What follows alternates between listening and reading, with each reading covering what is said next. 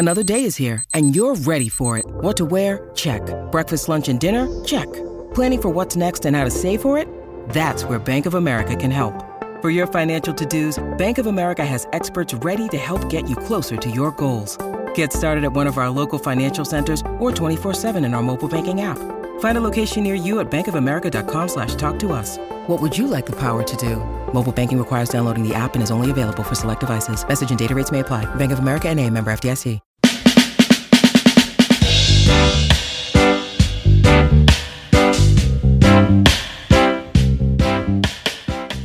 Welcome to the Build Business Acumen podcast, where we deliver practical knowledge and powerful guidance. Here is your futuristic host, Nathaniel Schooler. Exciting episode today with a gentleman that I met on a roundabout. His name is Stephen Payne, and he was riding a penny farthing bicycle, and he's got some amazingly interesting stories because he's actually done some really quite amazing things over the past few years. And yeah, I think it should be quite an interesting episode, this one. It's lovely to have you on the podcast, Steve. Thanks very much. So I've heard you described as a gentleman adventurer. Why is that? Well, I'm a member of the Chap Society, which is a society for eccentric Englishmen. And our basic ethos is to dress well and to, I suppose, what you would call follow your own path. For the Chap Society, that basically means doing some pretty eccentric things. We think of ourselves as an offshoot of Monty Python in a lot of ways. And for me, that means competing in things like the Chap Olympics as a bicycle jouster. Bicycle jousting is something that carries on all around the country, but the big event is at the Chap Olympics in London every year, where you attempt to knock people off their bicycles using an umbrella. So the Chap Society is something that's been in my background for quite some time. About 4 years ago, all in a 6-week period, my father died. I lost my job to redundancy. My fiancée decided to move to London to pursue her career, and I was diagnosed with leukemia. And although this might have scuppered some people altogether, I managed eventually to look at the flip side of the coin and see it as an advantage, because although some fairly terrible things had happened, it meant that I had a little bit of money behind me. I had no ties to any particular place, no ties to a job, no ties to a relationship, and no ties to a house, because obviously we had to sell up and go our separate ways.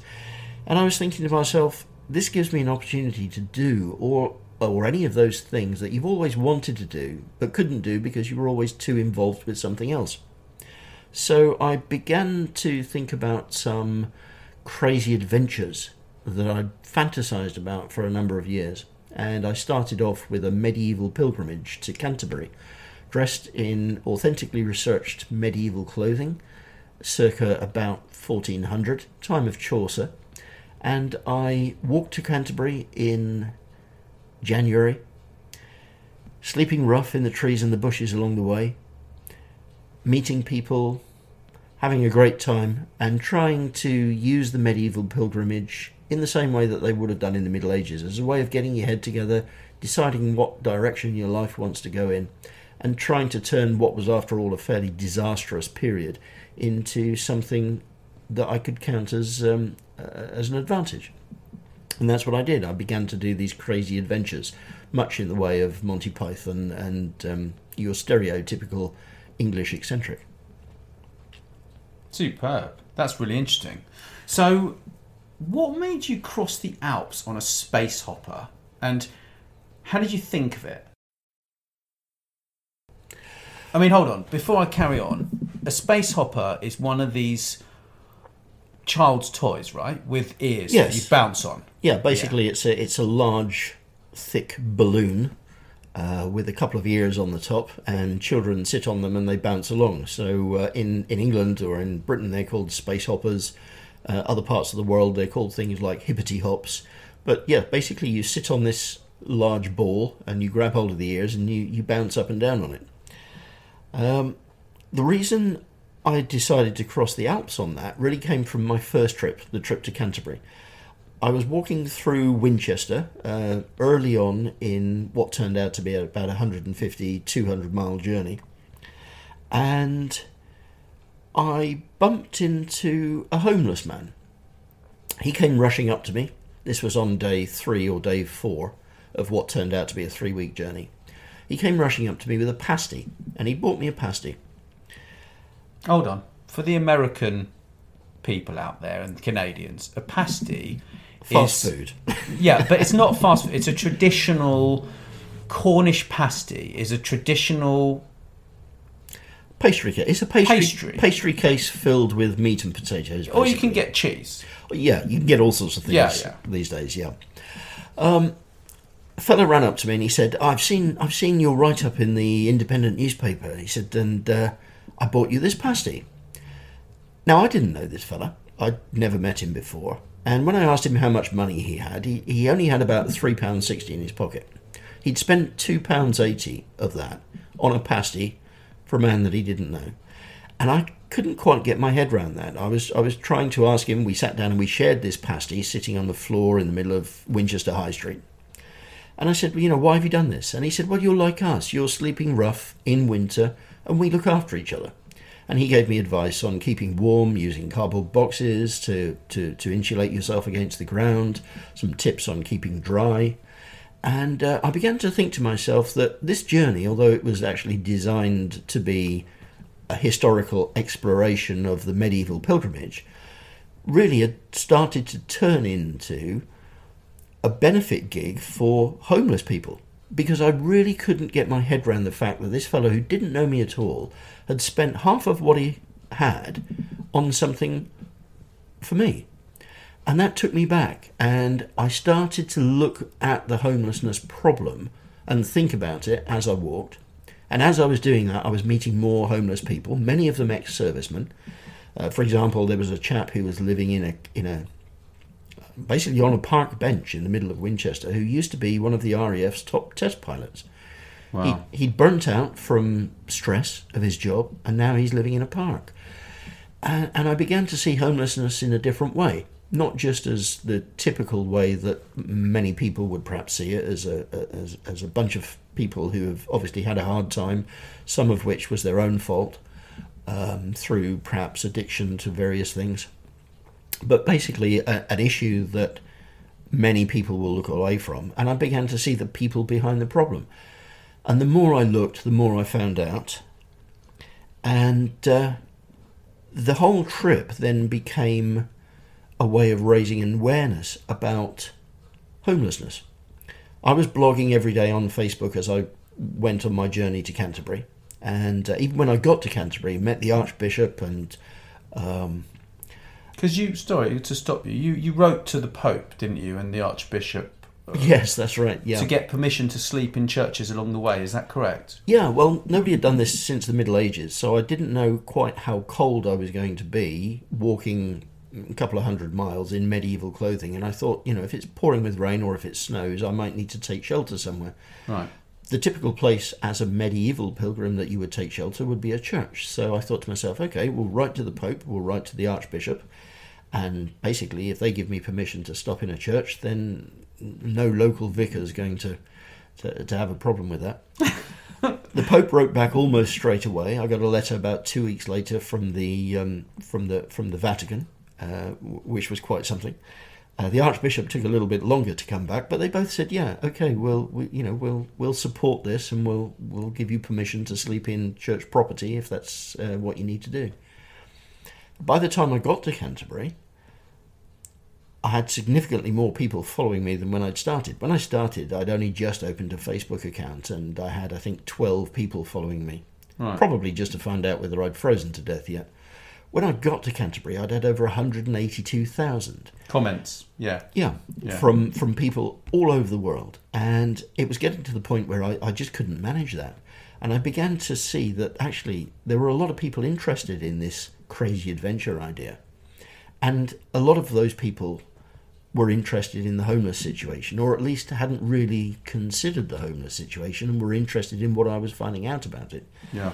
So at the end of that journey, I decided that there was obviously more of this that I could do. And the following year, I decided to recreate the journey of St. Brendan the Navigator, who was a fairly famous 5th century Christian missionary, coming into Great Britain for the first time and converting the late Roman, early Saxon tribes to Christianity. Right, so this was in 2017, yeah? Yes, yeah. Right. Now, St. Brendan was known as the Navigator because he travelled pretty much everywhere by boat, and I did the same thing. So my first pilgrimage was walking. My second one was actually sailing across Wales in a coracle, which is a small, round, wickerwork boat about 2.5, 3 feet across. And I found out exactly the same things that I'd found out on that first walk. I was bumping into people who were asking me what I was doing. You know, why is this man carrying a boat on his back, sailing down rivers, crossing maybe 250 miles of territory, dressed in what to most people would look like something out of Star Wars, an Obi-Wan Kenobi costume, but was actually an early medieval outfit that I'd made from wool, and using it at the same time to raise awareness for homelessness, and it kind of caught on. So last year, having run out of ideas for medieval pilgrimages, I decided that I needed to do something else. And I was in my hometown of Chichester one day and had made contact with a homeless chap, and we were sat in a pub having a steak and kidney pie and chips. And I asked him, what's it like in Chichester being homeless? 'Cause Chichester's a fairly well-to-do area. Yeah. And he stopped for a moment and he thought about it, and he said, you know what? He said, it's like... And he shook his head and he said, it's like crossing the Alps on a space hopper. He said, it's a completely ridiculous thing that you never think you're going to have to do. But one day you wake up and there it is right in front of you. You've just got to get on with it. And he said, and that's what homelessness is. It's a completely ridiculous way to live. It's dirty, it's uncomfortable, it's cold, and above all, it's undignified. But one day, through no fault of your own, you wake up and there it is, right in front of you. You just got to get on with it. And I thought, brilliant. That's what I'm going to do. I'm going to cross the Alps on a space hopper. Wow. Yeah, and that was how many miles did you travel on one of those? It's 122 kilometres, so about 80 miles. And you did training, right, to manage that? You went up. Oh yeah. You went up and trained for quite a long time, didn't you? Yeah, you can't just jump on a space hopper and bounce off into the distance. I'd probably fall off, to be fair. Yeah, I spent 8 months training on the South Downs Way and occasional trips to Wales, and I soon found out that space hoppers really don't work very well on the snow. So I knew this was going to be a summer trip for once, and not one in the middle of winter. Right. I've now got thighs like the Incredible Hulk. I mean, I'm 55, so you know this kind of training was very hard work for me. Oh yeah, it's extreme. That's extreme training. Yeah. Well, transalpine bouncing never really caught on because it's just a completely stupid way of doing things. But of course, you know that's what this homeless chap in Chichester said. It's a completely ridiculous thing until you're faced with it, and you just have to get on with it. Yeah. Yeah. So I chose a route that went over something called the Col de l'Ortore Pass, which is about 7,000 feet up. Wow. From Bardonnecchia in Italy to Grenoble in France, and became the first person to cross the Alps on a space hopper. Phenomenal. So on your journeys, do you raise money on these trips? And if so, for which charity? I don't raise money directly. What I discovered in my own reading about medieval charity and the way that things happened back in the 13, 14, 1500s is that it was everybody's Christian duty, basically, to look after those who were in trouble. Right. The medieval homeless problem was something that it was the church's responsibility to manage. Now, from a relatively uninformed point of view, we looked after people in the Middle Ages better than we do today, people who are homeless. Yeah. Today, you can actually be destitute. You can die on the streets. You can freeze to death in the winter, die of hypothermia. In the Middle Ages, it would be everybody's duty to make sure that didn't happen. Whether you applied for sanctuary in a church, or whether you turned up at an abbey, or whether you just went to the local town authorities, you were guaranteed to be looked after. Unless you were an outlaw and you were actively robbing people on the highway, there was a sense of social responsibility in the Middle Ages that often there isn't today. Right. So I don't advocate donating money to charity. What I try to do is I try to say to people, the best idea is to actually go out and find somebody who's homeless, whether you do that deliberately or whether you just come across them in the street, and you try to help them one-to-one. Because not only then does all the money that you're going to give, however small that amount might be, all that money goes directly to the person affected, but it also means that you've got to make a social contact with them. You've got to talk to them. And one of the worst things about being homeless, and this has been said to me by many homeless people, is the social isolation. People will look the other way. They'll cross the street to avoid you. They'll drop some money in your hat if you're lucky, but they often won't stop. And one homeless chap said to me when I stopped and talked to him that I was the first person that had talked to him in 2 weeks. He'd been sat there for 2 weeks and he'd not had a conversation with anybody. And that was the worst part of the situation that he was in. Nobody said hello. Nobody passed the time of the day. He said, I could have been mute as far as anybody knew because people just walked past, occasionally dropped me some money. And he said, and it was only other homeless people that I ever got to talk to. Right. It's interesting you should say that. I mean, I stop every so often and sort of talk to people on the street like that. And I wondered why they seemed so happy when I spoke to them. I mean, it's not my je ne sais quoi or anything. It was probably just because they hadn't spoken to anyone for 2 weeks, and then I just waffle. But in Chichester, the churches are actually, I mean, I go to St Pancras Church, and they're doing a lot for homeless people. Oh yeah. And I think that in Chichester as a whole, they're doing fantastic things. But on a more sort of nationwide level in the UK, I think, you know, there are many different churches who actually do help impoverished people. There are food banks in a lot of them, and I'm researching to learn a lot more. So if anyone's listening to this and wants to like drop us a link to their website, if you really, you know, feel strongly that your cause that you're raising money for is great, then drop a link and I'll pop it in the show notes, you know, because I'm always editing the website, so feel free to just send a message.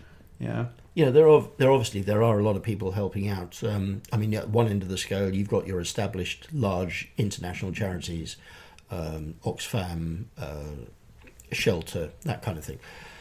Now, I could raise money to contribute to what they're doing. One of my problems with that is that in the nature of things, a large organisation with an international presence has got to spend a fairly large percentage of everything that they get as donations on things like IT infrastructure, pensions for their staff, heating and lighting and the buildings that they work out of. What I'm trying to advocate in my own way is a more personal one-to-one thing with people who are homeless. Right. Now, obviously, those companies are raising vast amounts of money, and I can't compete with that.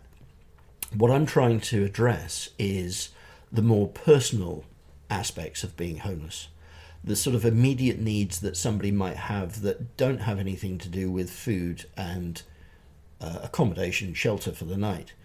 For example, I normally approach people and I have a chat with them first about how the day's gone, what the weather's like, whether they're warm enough in the evenings, where they're going perhaps. And this takes a bit of gumption because obviously if you approach somebody in the street, you might get a mouthful of abuse.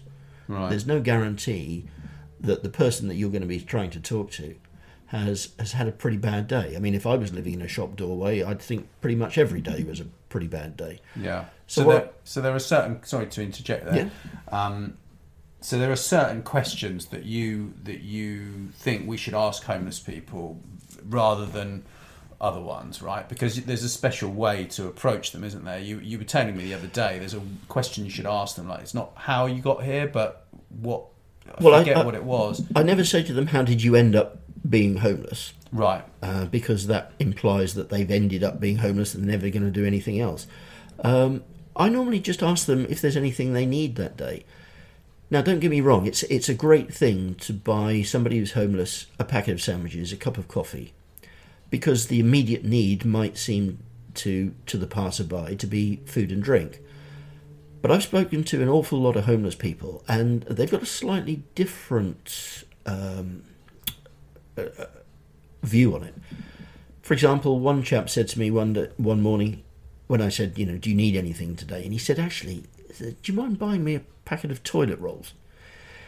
It's not a need that most people would even consider, but public toilets, even if they open fairly early, have often not got any loo roll. Right. And that's a situation which is not one that anybody really needs to be in. A lot of homeless people will need to move out of shop doorways about 7 o'clock because there are people coming along and opening up the building. And if you really need to go at that time in the morning and there's no loo roll in the public toilet, then what do you do? Another chap said to me, do you mind buying me a toothbrush and a tube of toothpaste? Because he hadn't cleaned his teeth for 2 weeks. Now, I've done camping trips where I haven't cleaned my teeth for 2 days and I felt pretty rotten. Yeah. Imagine what it's like after 2 weeks. These are the kinds of needs that people have that probably wouldn't occur to the hundreds of people passing them in the street every day. It's great to buy somebody a chicken salad sandwich and to go up and give it to them. But have you ever considered the fact that that person might be vegetarian? Or, as one guy said to me, he said, I've got irritable bowel syndrome. At the end of the day, I've often got 10, 15 packets of sandwiches and I can't eat any of them because nobody's actually asked me what I want. They've come along and they very generously spent their money on something, but unbeknownst to them, I can't eat it. So that's why I say, perhaps say to someone, what do you want? This guy said to me, it would be great if somebody did that, because I'd say, could you get me some rice, or could you get me a salad bowl from the local shop? Or another fellow said to me, I don't actually like coffee. He said, no, I get people all day buying me coffee, and I always sit next to a little grating, a drain. And he said, and I have to pour it away. He said, because I can't drink coffee. Right. So what I'm saying is, try to get to know the person if you can. It's difficult in a couple of minutes when you're busy and you're on the way somewhere. But always think of the fact that, you might be buying a sandwich for the person who's gluten intolerant and can't eat it. It's much better to say to them, is there anything you need today? Right. And of course, there's the danger they're going to say, yeah, I need a house, I need somewhere to live, I need something big. But it could be something as simple as a toothbrush. Yeah. I mean, I saw you the other day. I bumped into this chat with you when we were having a coffee discussing this episode. And you bought him some boots, and he looked so happy. I mean, you said that he had a leaky boot and you went in and bought some from Black's, right? Black's is a camping shop we have in the UK. So big shout out to Black's. We really appreciate the help. And we'd appreciate it if you share this episode as well, of course. Yeah, I mean, I said to him, do you need anything today? And he said, well, I could do with a pair of waterproof socks. And I said, well, what's up? Do your boots leak? And he showed me the boots that he had on, and there was a huge hole in the bottom of one of them. And I said, well, yeah, I was lucky enough that some of the things I've done, I have actually raised some money, and I did have a small fund, and we went round to Black's and we bought him a pair of camping boots, which should last him 2 or 3 years. But that's what you get if you ask somebody what they need, rather than another packet of sandwiches which they perhaps can't eat. So yeah. Or you don't give anything at all because you're frightened they're going to spend it on drink, because that's another conversation to probably best not have right now. But I think I've been sort of helping this company in Oxford to launch this QR code reader, which will enable people on the streets to actually have a bank account linked to donations. And they've launched this in Oxford. It was on the BBC, I think, last year. And I'm actually going to be doing an interview fairly soon with the founder of that. I think he's an Oxford University student or graduate. And that is launching in Chichester fairly soon. So that's going to be a really great thing. So it's a bit like The Big Issue without buying a rubbish magazine. Sorry, guys, but your magazine's rubbish. And I came up with a brilliant idea the other day. Why don't you just go to Vogue and go to Gentleman's magazines, all of these great magazines that are out there, right? If you approach them and said, guys, give us a page for our new episode, they would do that for you, no problem. And then your sales would go through the roof. But instead, you're just producing this shabby magazine that you've been doing for years. I'm sorry, but someone has to say that. And I know you've got an experience with that as well, Stephen, because you popped in and told them face to face. Yeah, well, I've bought many issues of the big issue. Me too. Many copies of it. I can't remember a single time where I actually thought that was worth reading. Yeah. Well, I don't know. I mean, I read a few paragraphs about a year ago, 6 months ago, and I thought, well, 2 or 3 of them out of the thing were okay, but I really had to force myself to sort of read it, you know. Yeah. It's unless homelessness is your particular cause or you're working in that kind of environment, then the big issue doesn't strike me as something that you would buy for an entertaining read. It's unfortunate because the concept is brilliant. The concept, it just needs bringing into the century, right? I mean, yeah, it's a difficult thing to say because obviously you're sort of criticising somebody else's product. I don't like doing it, but I think someone needs to raise awareness that it needs to be better. Most people I've spoken to say they'll quite happily buy a copy of the big issue, but they'll never actually read it. It generally goes straight in the bin, and I think there's an opportunity wasted there. So do I. I think it could be. They could charge £5. People would buy it. You know, £5. It'd be a better copy as well. You know, it does have many stories of people who have been homeless and how they've managed to get out of that situation and all the help and the support that they need, but I think most people, I wouldn't be far wrong, I think, if I said that most people who buy a copy of the big issue are not buying it because they want to find out more about homelessness as an issue. Yeah. They're quite prepared to buy a copy of it, but what they do need is they need something inside that actually captures their imagination or their attention in some way. I agree. So they're getting value for money for the £3 that it costs. Exactly. But I do like the concept of it, and I know them bringing in some sort of, I think it's like a cashless payment system and stuff like that. But at the end of the day, if you can do that with this QR code reader that's coming along. You know, everyone's phones, the newer ones, have actually got that installed already on those new phones, yeah? So people can pay monthly, they can support this thing, and then actually the care worker can, like what we're doing in Chichester, can actually dish out the money to things which they really need, as opposed to them getting it in cash and wasting it, or in fact not getting it in cash, because a lot of them are not going to get it because people don't give it anymore. Yeah, I think the strongest aspect of that is the fact that the money that they do get, however much it is managed for them by somebody who's working on their behalf voluntarily. Yeah. So, for example, a social services care worker or the local vicar will actually control the account. After all, many people get into a situation where they become homeless for the pure and simple reason is that they're not very good at managing their money. Yeah. So the fact that somebody else will do that on their behalf means that, yes, you can't spend it on drink or anything else that would be considered to be wasted, but it also can be parcelled out in a way in which it's doing the most benefit for the person who needs it.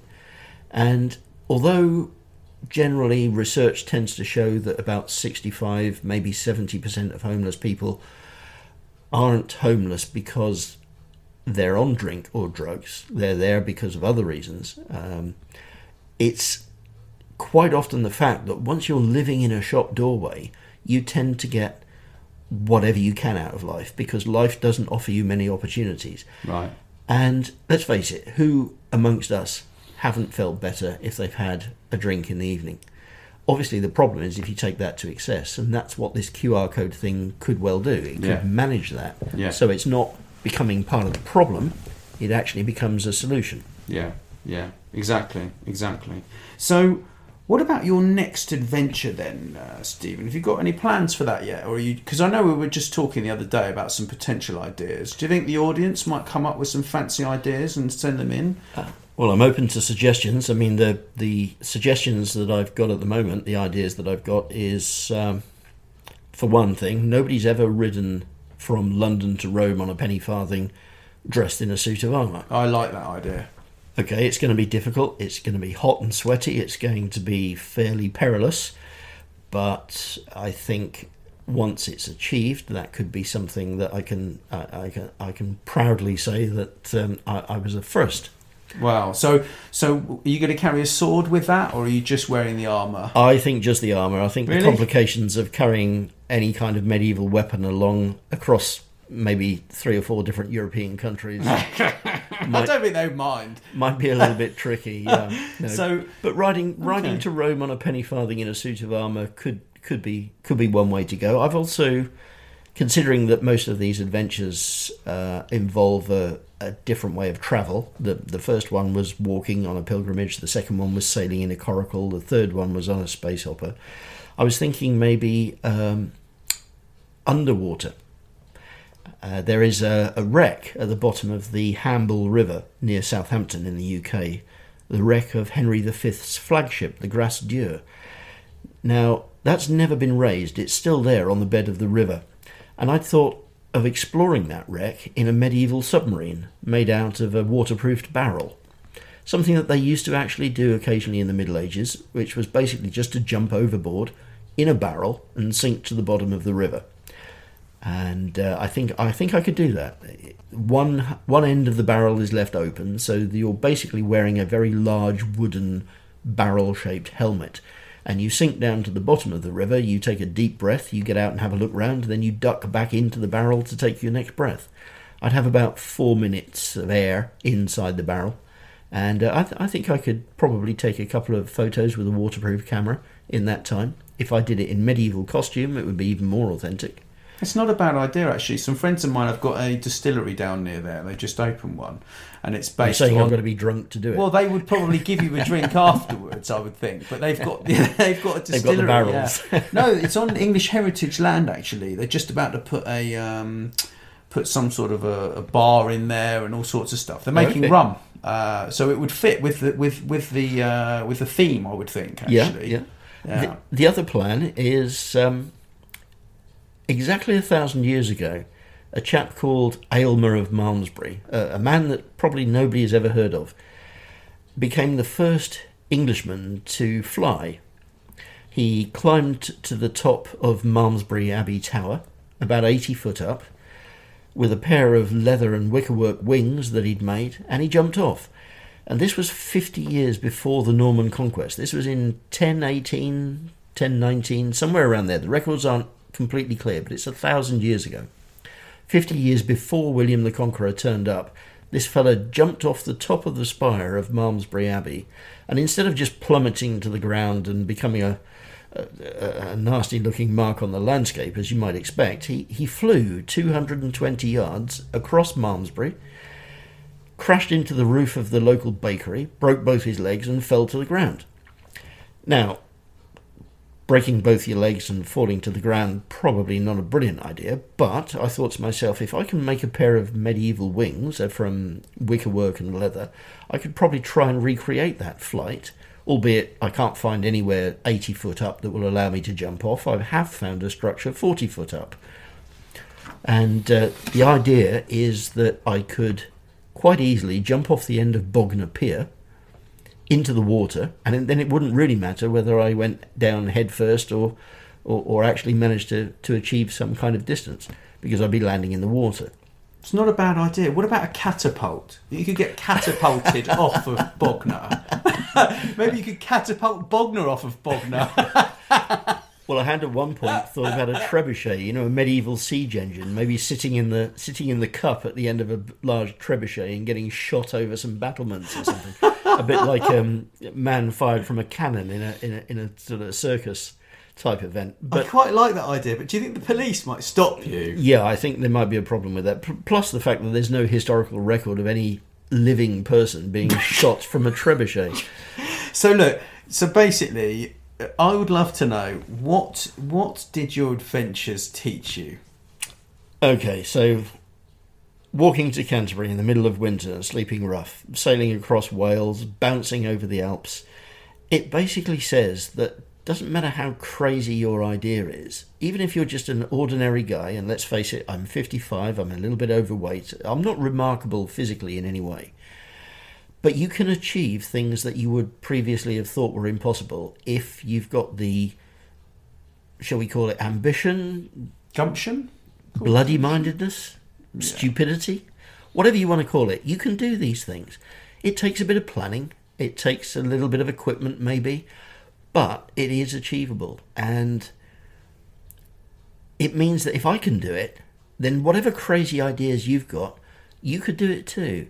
I'm thinking that, when I'm 90 years old, if I'm lucky enough to live that long, and I'm looking back on my life, I'm not going to be thinking, I wish I'd spent some more time in the office behind a computer. I'm going to be thinking, you know what, I was the first person to bounce across one of the world's major mountain ranges on a child's toy. And those are the kinds of things that you're going to look back on when you're 90. It's not going to be how much money did I make, how many people did I have reporting to me, how many hours overtime did I do in the office behind the computer. It's the crazy stuff. And you can do it. You can get out there and you can do this kind of thing.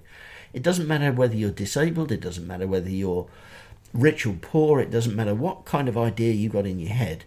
This kind of thing is achievable. If I can do it, anybody can. And you learn some things as well. I mean, somebody said to me at the end of the very first trip, when I got to Canterbury, the BBC were there. They stuck a microphone under my chin and they said, what did you learn from this trip? And I thought to myself, it's not the fact that I've done this journey. It's not the fact of the history that I've learned along the way. What I've learned from this particular journey and subsequently with the other ones is when you get out there and you're doing something daft, people generally are on your side. I don't have a television set and I don't read the newspaper because it's all doom and gloom. I look in the news and all I see is problems. But when you actually get out there in the community and you're doing even something as crazy as bouncing over the Alps on a space hopper, people go by with a huge smile on their face. You leave them better than when you met them. And do you know what? When I did that first trip and I walked to Canterbury, it took me 2.5 weeks and I never spent a penny. Every single time I tried to buy food, somebody would ask me what I was doing. I didn't beg for food. I didn't ask for any money. I didn't need it. But every time I tried to pay for something, there were 4 pubs along the way, 4 medieval pubs that are still there from the Middle Ages. And every time I got to one of these places and ordered some food, you know what? The landlord wouldn't take a penny. People went out after talking to me with a huge grin on their face, and the word started to spread. I went from 12 comments on Facebook to 182,000 all around the world. People were coming back and saying, that's a brilliant idea. What a great thing to do. And when I got to the end, I thought, you know what? You give people a chance and they are better than you think. The best example of that was I was walking through Wales on the second pilgrimage on this journey with the boat on my back, and a car full of skinheads, young fellas about 22 years older, came up with a screech of brakes, leant out the window, and I thought, here we go, I'm in trouble here.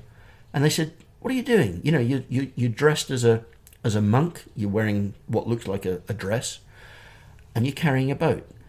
And I explained to them, I said, I'm crossing Wales in the same way that this guy did St. Brendan did in the 5th century. And I expected abuse, let's be honest. Anyway, they said, oh, okay, and off they went with a roar of their souped up Ford Cortina. And there was me thinking, I got away with that. 10 minutes later, about a couple of miles further on in the journey, the same 3 fellas, the same 3 skinheads covered in tattoos, screeched to a stop, leant out the window and handed me a ready meal, a McDonald's Happy Meal. Basically said, there you go, son. We have no idea what you're doing or why. You must be mad, but we thought anybody this crazy deserves a bit of support. And they handed me a cup of coffee, a Big Mac and some fries, and with a big grin on their faces, off they went. And I thought, that's brilliant.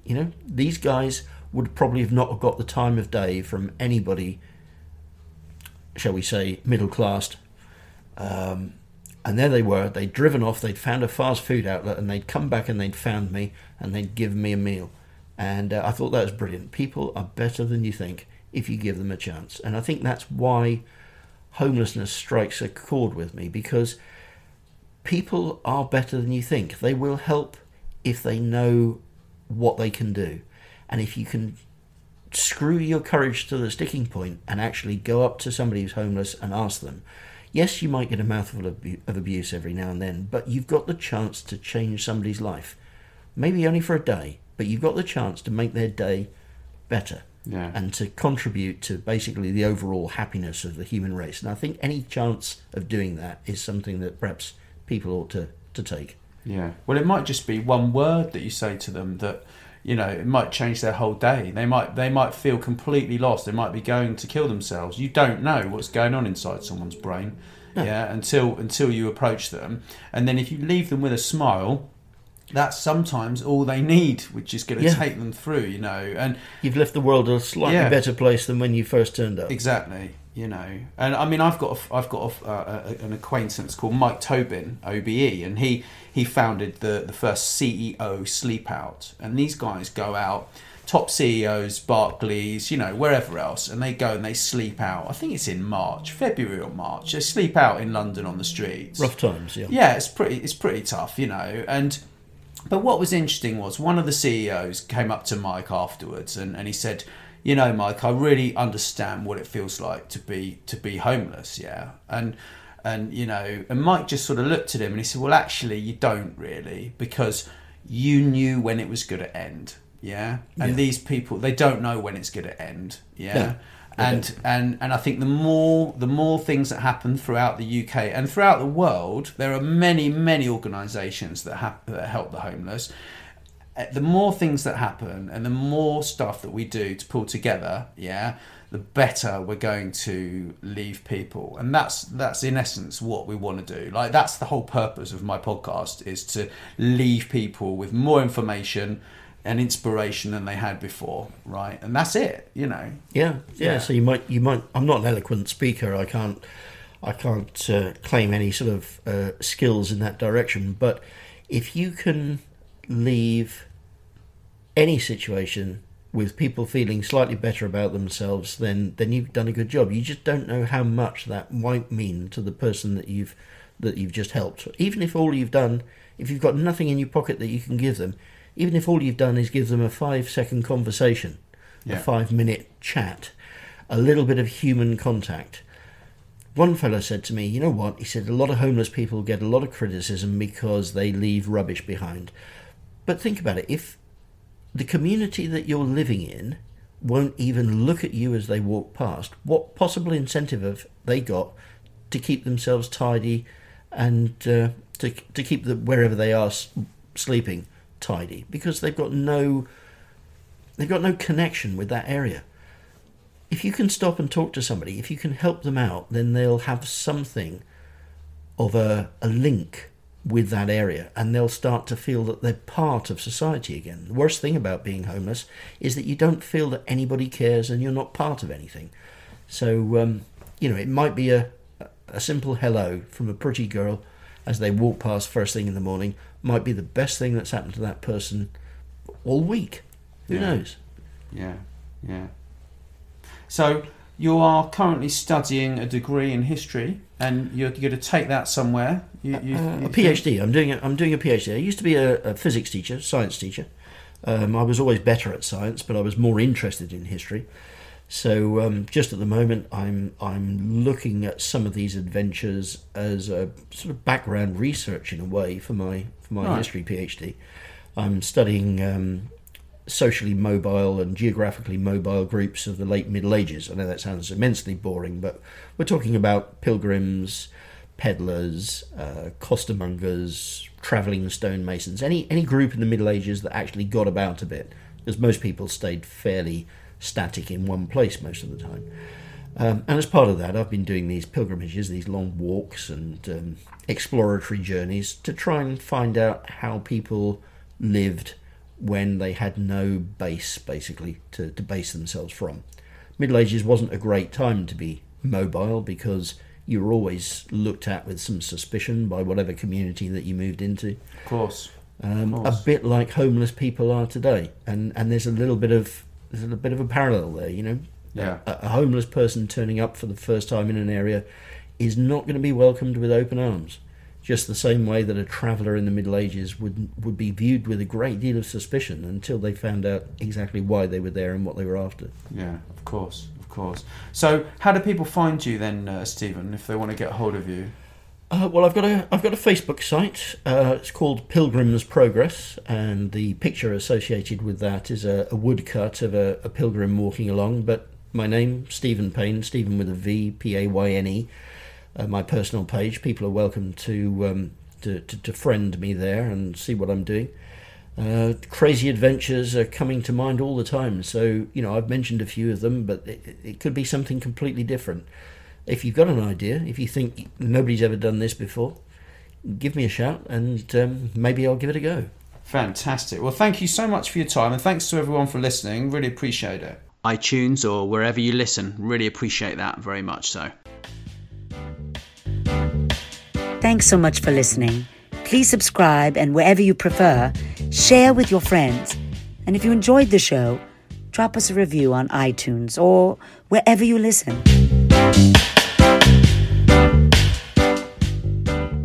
This podcast is a part of the C-Suite Radio Network. For more top business podcasts, visit c-suiteradio.com.